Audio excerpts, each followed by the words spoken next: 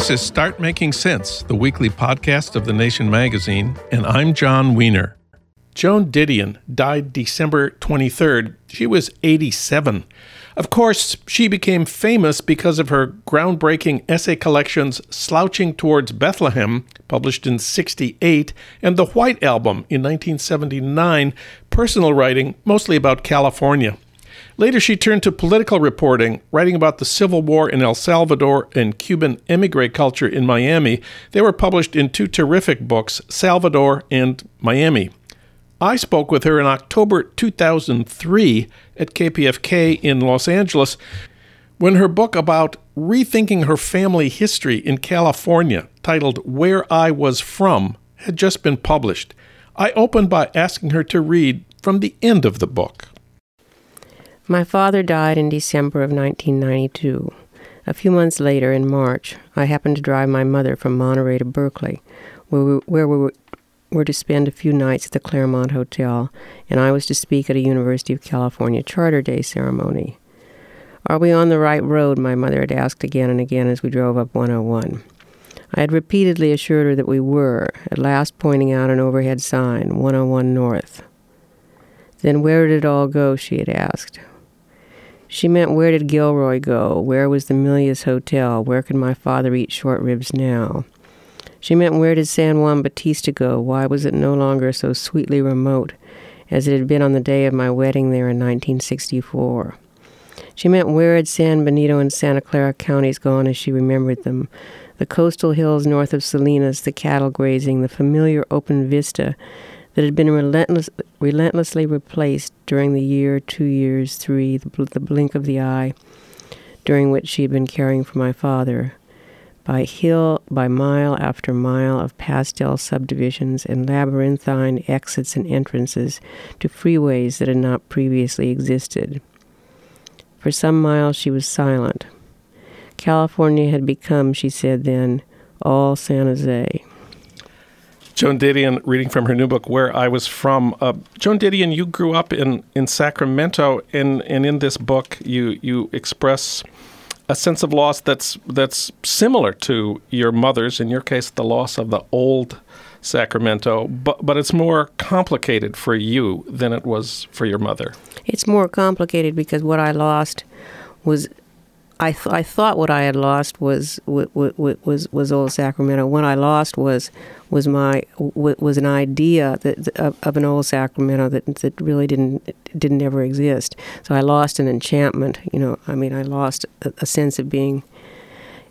I had been, in a sense, hypnotized by stories. The stories that you tell in this book included the wonderful picture of yourself as an 8th grader.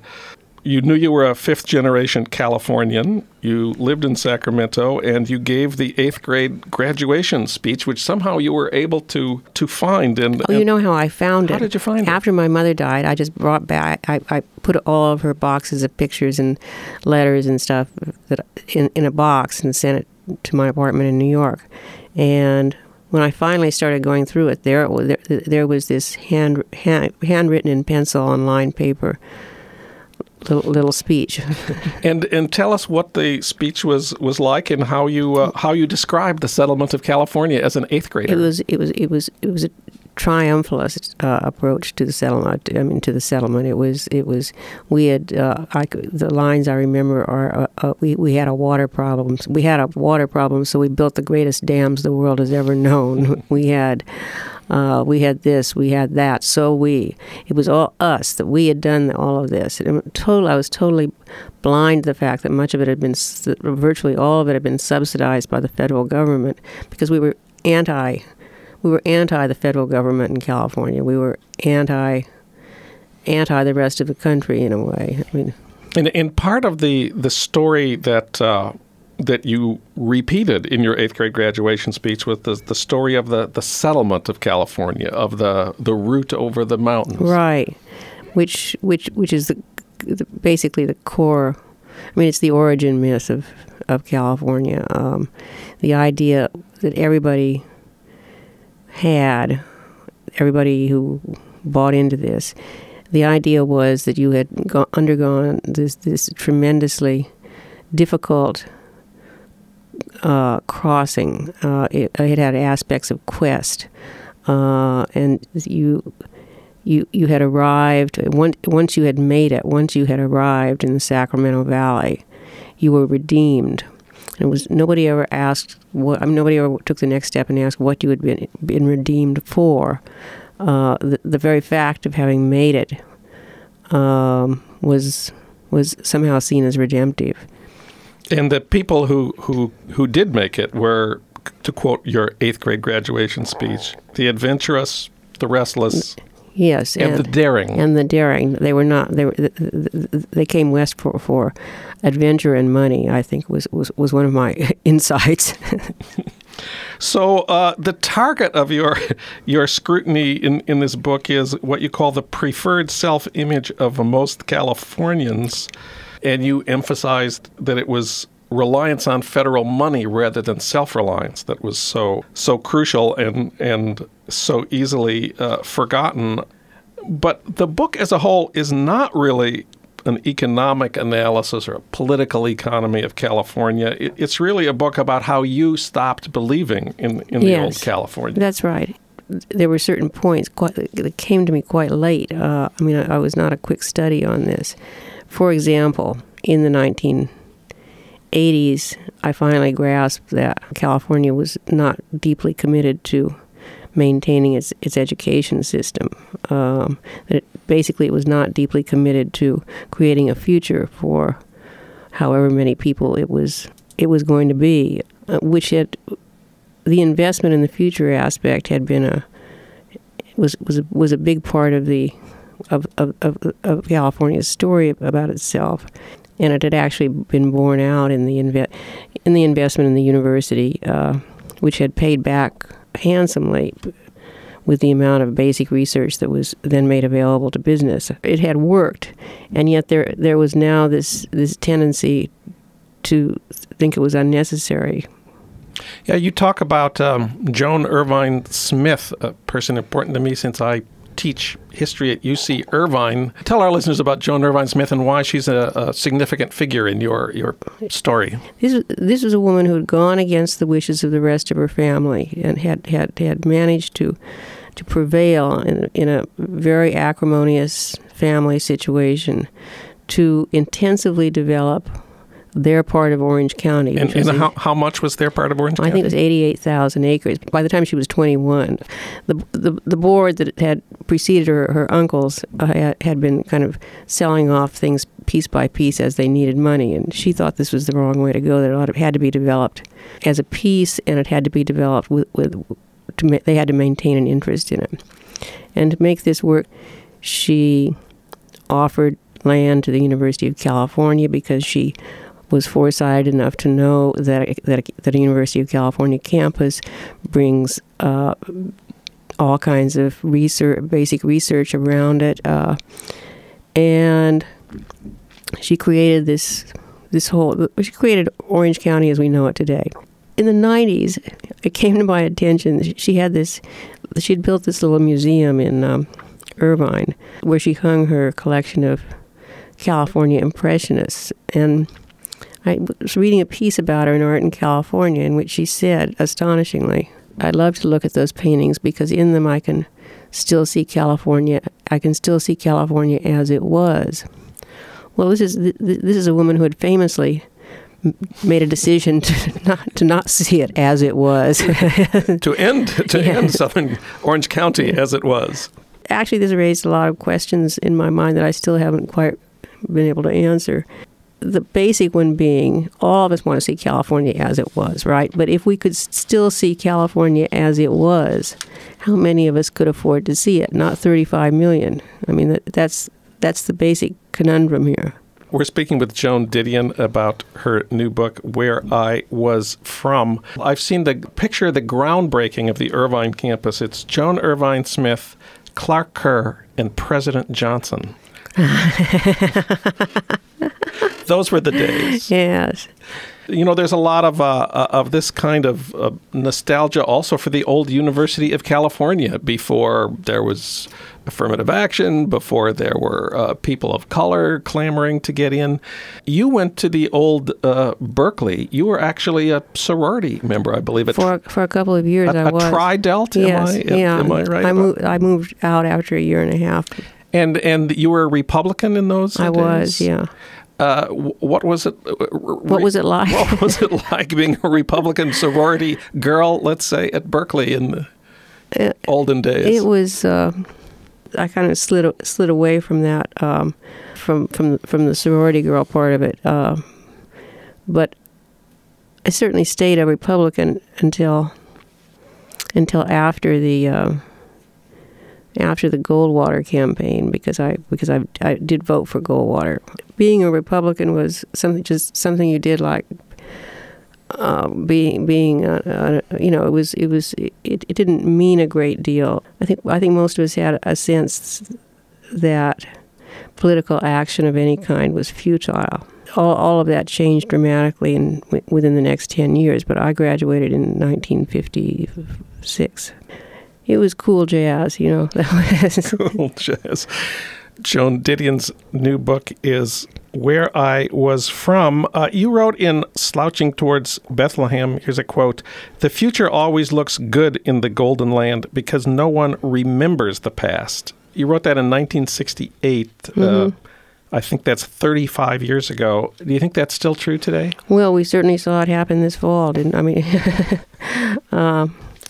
With the recall. It's going to be a really interesting period to see. Theoretically, a lot of this kind of cyclical anger that hits the electorate in California. Theoretically, it got drained off, but who knows? What is your understanding of the recall and of Governor-elect Schwarzenegger? He certainly didn't let us know during the campaign who he was. Have you seen any of the Terminator movies? I have not, personally seen any of the Terminator. Just checking.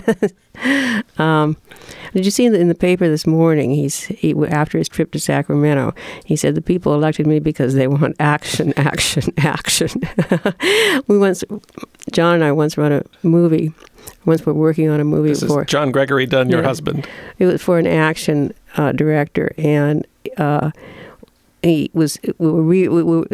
job was to rewrite an existing script, and so we were sitting with him, and he was telling us that he was on the phone, but he kept talking to us simultaneously, and he says the topic at hand was what the script needed. He said, first act, more whammies. Second act, more whammies. Third act, all whammy. And I think that's all I could think of when I heard they elected me because they wanted action, action, action. In this book, you sort of recover Frank Norris's great neglected book, The Octopus, written at the turn of the century. There's a line in there where somebody says, "California likes to be fooled." Do you think that applies this year? Yeah, I do. The line kept running through my mind all through the astonishing events. And were you surprised by the passionate hatred of Gray Davis?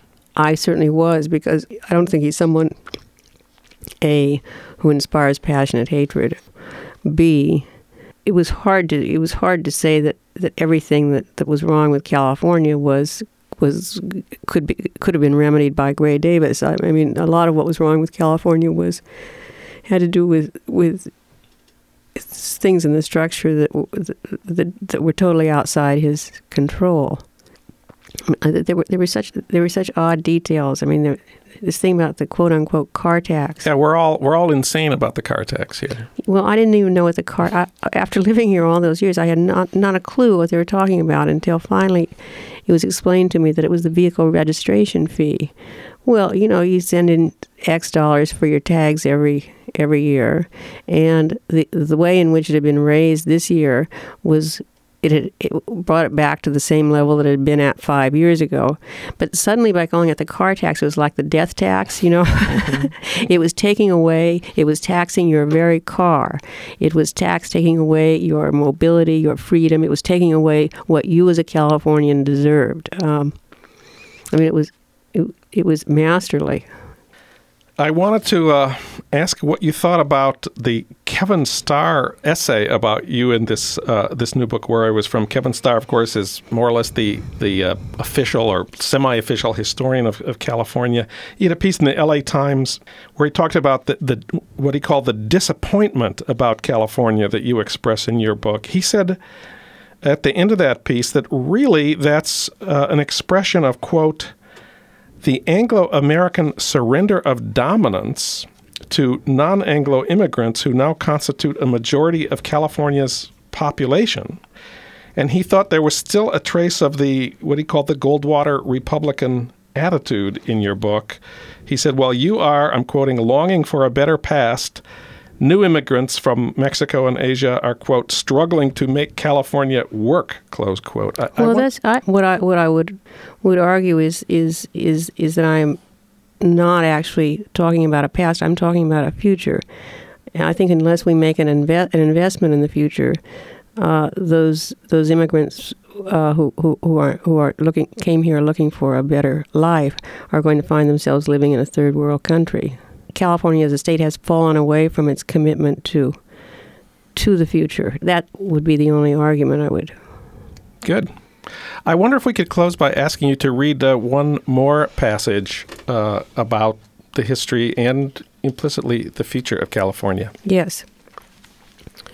The California settlement had tended to attract drifters of loosely entrepreneurial inclination, the hunter-gatherers of the frontier rather than its cultivators, and to reward most fully those who perceived most quickly that the richest claim of all lay not in the minefields but in Washington. It was a quartet of Sacramento shopkeepers, Charles Crocker, Leland Stanford, and Collis P. Huntington, and Mark Hopkins, who built the railroad that linked California with the world markets and opened the state to extensive settlement. But it was the citizens of the rest of the country who paid for it through a federal cash subsidy, $16,000 a mile in the valley and $48,000 a mile in the mountains, which were contractually defined as beginning 6 miles east of Sacramento, plus a federal land grant, 10 or 20 checkerboarded square mile sections for each mile of track laid. Nor did the role of the government stop with the construction of the railroad. The citizens of the rest of the country would also, in time, subsidize the crops the railroad carried, make possible the irrigation of millions of acres of essentially arid land, underwrite the rhythms of planting and not planting, and create, finally, a vast agricultural mechanism in a kind of market vacuum, quite remote from the normal necessity for measuring supply against demand and cost against return. As recently as 1993, 82,000 acres in California were still planted in alfalfa, a low-value crop requiring more water than was used in the households of all 30 million Californians. Almost 1.5 million acres were planted in cotton, the state's second largest consumer of water, a crop subsidized directly by the federal government. 400,000 acres were planted in rice, the cultivation of which involves submerging the fields under 6 inches of water from mid-April until the August harvest, months during which in California no rain falls. The 1.6 million acre-feet of water this required, an acre-foot being roughly 326,000 gallons, was made available, even in drought years, for what amounted to a nominal subsidized price by the California State Water Project and the Central Valley Project, an agency of the federal government, which, through the Commodity Support Program of the Department of Agriculture, also subsidized the crop itself. 90% of this California rice was glutinous medium-grain japonica, a type not popular in the United States but favored in both Japan and Korea, each of which banned the import of California rice. These are the kinds of contradictions on which Californians have tended to founder when they try to think about the place they come from. Joan Didion in October 2003. She died on December 23rd.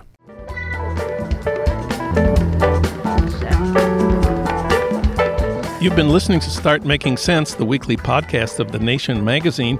You can hear more interviews like this one at thenation.com, and you can subscribe to Start Making Sense at iTunes Podcasts, Pocket Casts, Stitcher, or wherever you get your podcasts.